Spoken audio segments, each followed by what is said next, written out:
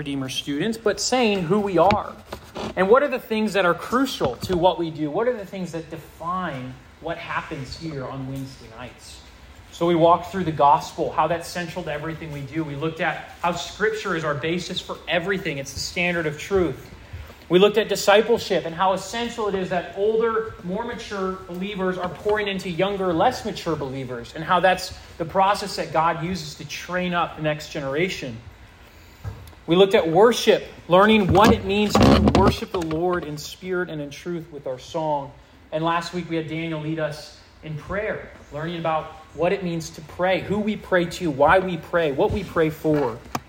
And now we're going to be concluding the series with fellowship. Fellowship. So the title of my sermon tonight, if you happen to be taking notes, is The Ingredients of Fellowship. You'll probably be able to see it on the slide behind me in a minute. The ingredients of fellowship. And I want to show you from our passage tonight in Romans 15 that there are three ingredients that I think Paul explains of fellowship.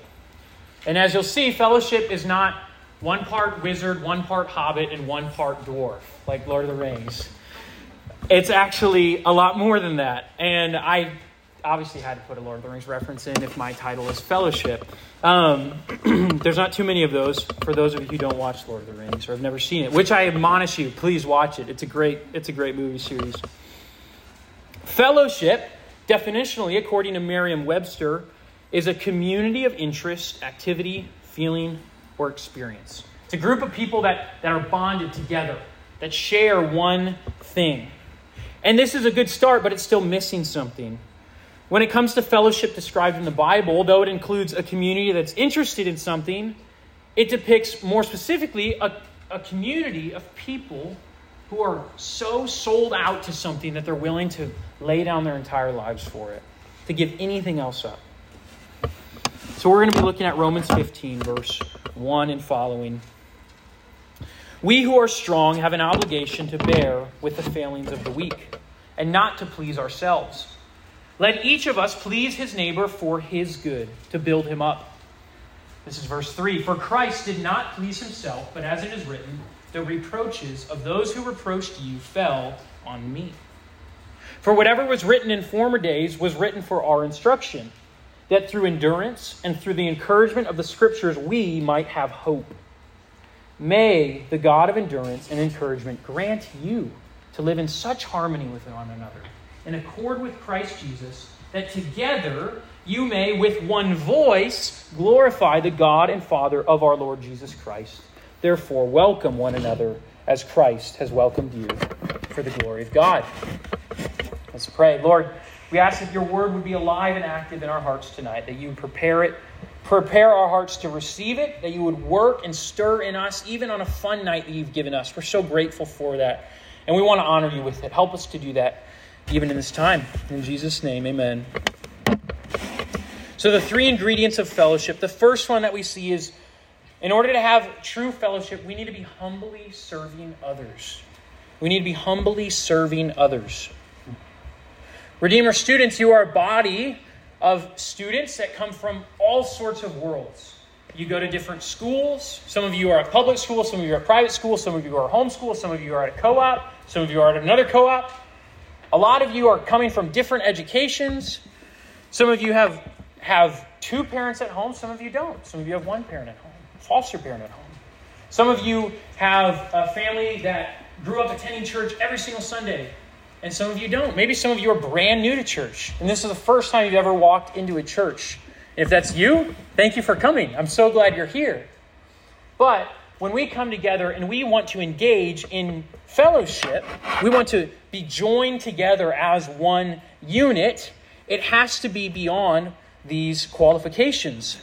Some of us like sports, some like theater, some like Legos, some like music, some like video games, some like you fill in the blank. Perhaps some of you even like all of these. Maybe. I don't know, but it's possible. But what unifies a group more than a common interest, even the great common interest of destroying the ring of power, like Lord of the Rings, what generates fellowship has nothing to do with our own preferences or backgrounds. As verses 1 and 2 tell us, what creates fellowship is a willingness to lay down what we have. to lay down our lives for the sake of others, to humbly serve others. In this passage, the word strength, notice here that the strength in this passage, in verse 1, those who are strong have an obligation to bear with the failings of the weak. They are not to use their strength as a means to puff themselves up, to build themselves up, to add to their reputation, but rather to give, to bear with the failings of the weak, which that actually means is it's a picture in the original language of carrying a really heavy burden. Imagine your friends carrying this 200-pound backpack on their back, which would be incredible if your friend was able to do that. And what you're going to do is you're going to go alongside, you're going to help carry that burden. That's what this verse is depicting. If we have strength, we are to move towards those who don't have it in those ways. And when we use what God has given us, whether that be strength or knowledge or money or any ability to serve our own interests, we are going to be crippling our ability to have fellowship, even in this group. When we come to a Wednesday night and we think about, I can't wait to be with this friend or this person or see this person or do this thing or play this thing, what are we thinking about? Us. That's going to destroy fellowship. We have to come being willing to humbly serve one another's.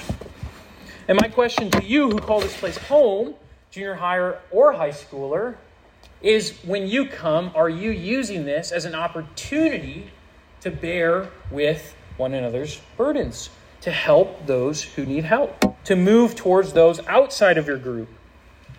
Do you want to be a group that's pursuing and welcoming to the outsider? Because you can. Through Christ, you can. Or do we want to just be a group that's all about coming together with our little friend group, doing our little thing, whatever we want to do? Is that what we want Redeemer students to be like?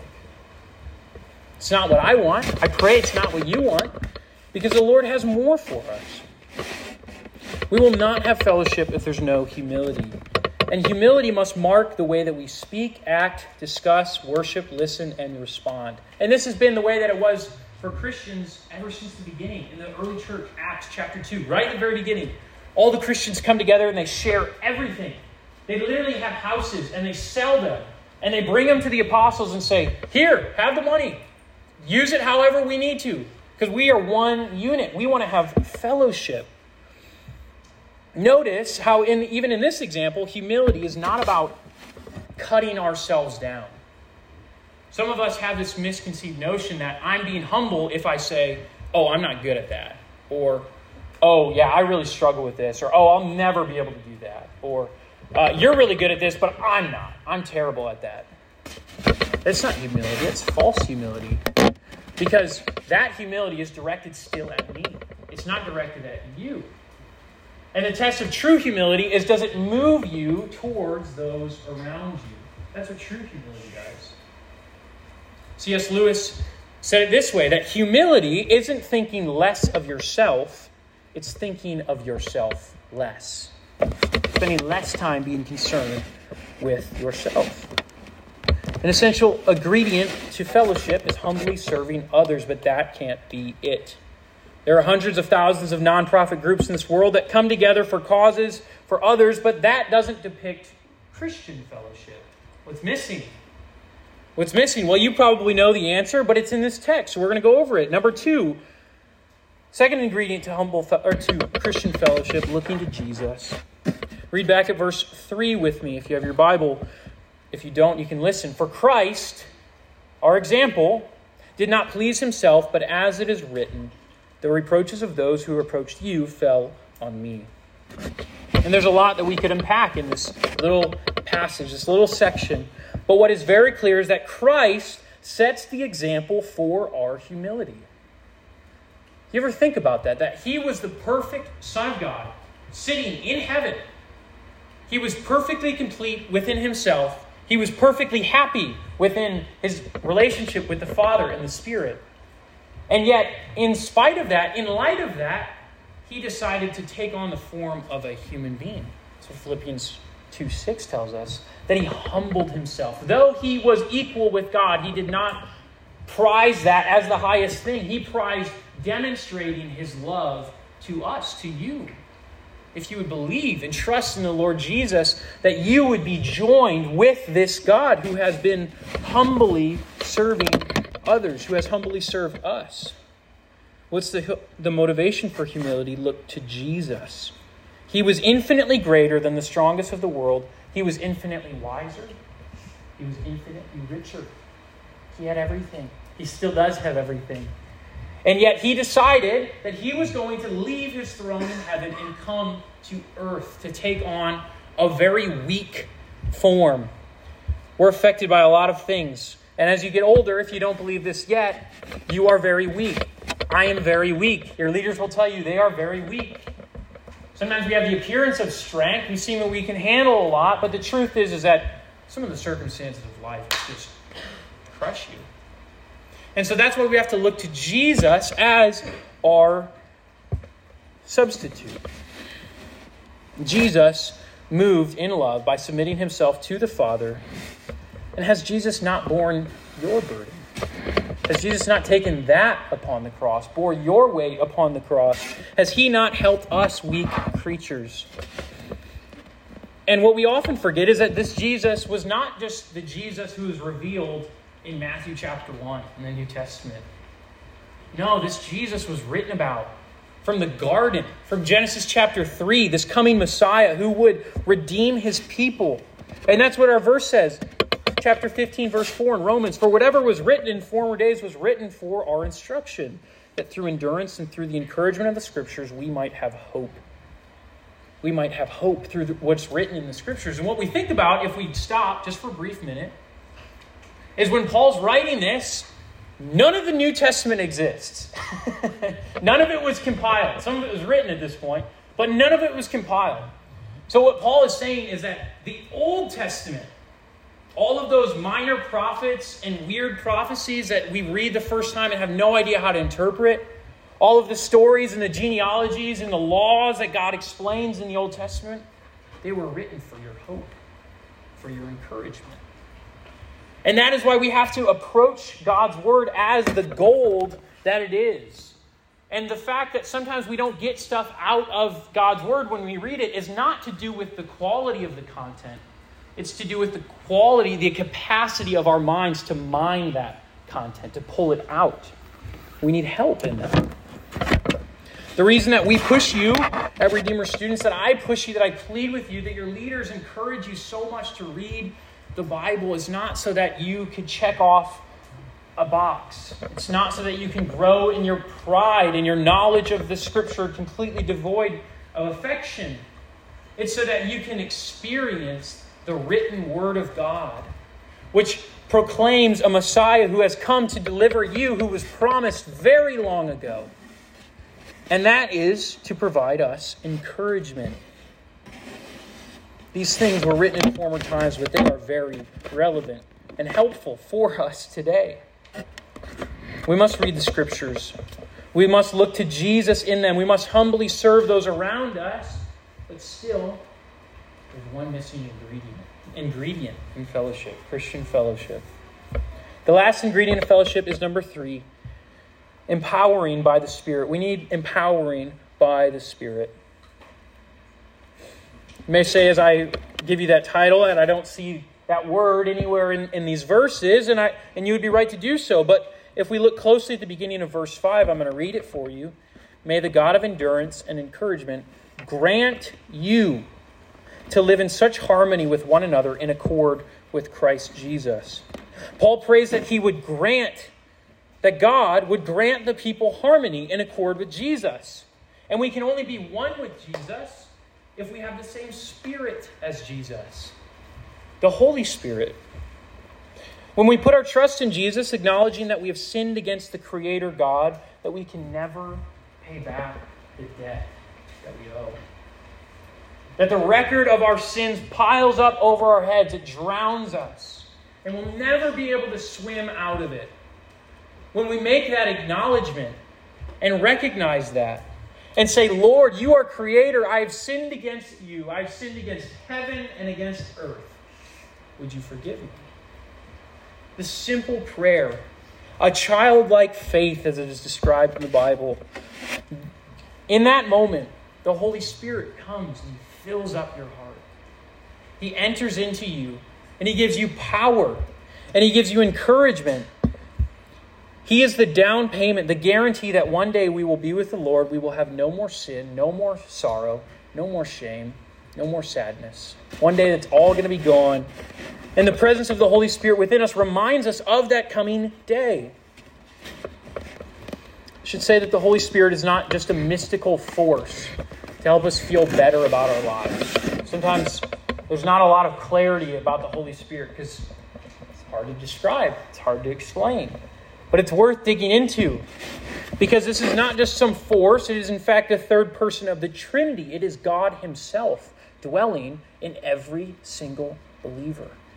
That's crazy that God would actually enter into you. But he does to all believers.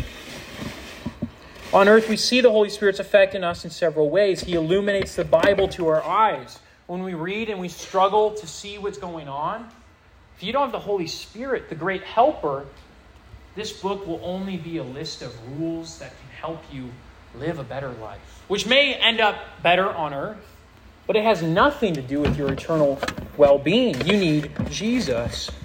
But with the Holy Spirit, he allows us to read deeply over and over and over and over and over again about the same verse, about the same passage, and find new things every time we read it. That is the power of the Holy Spirit.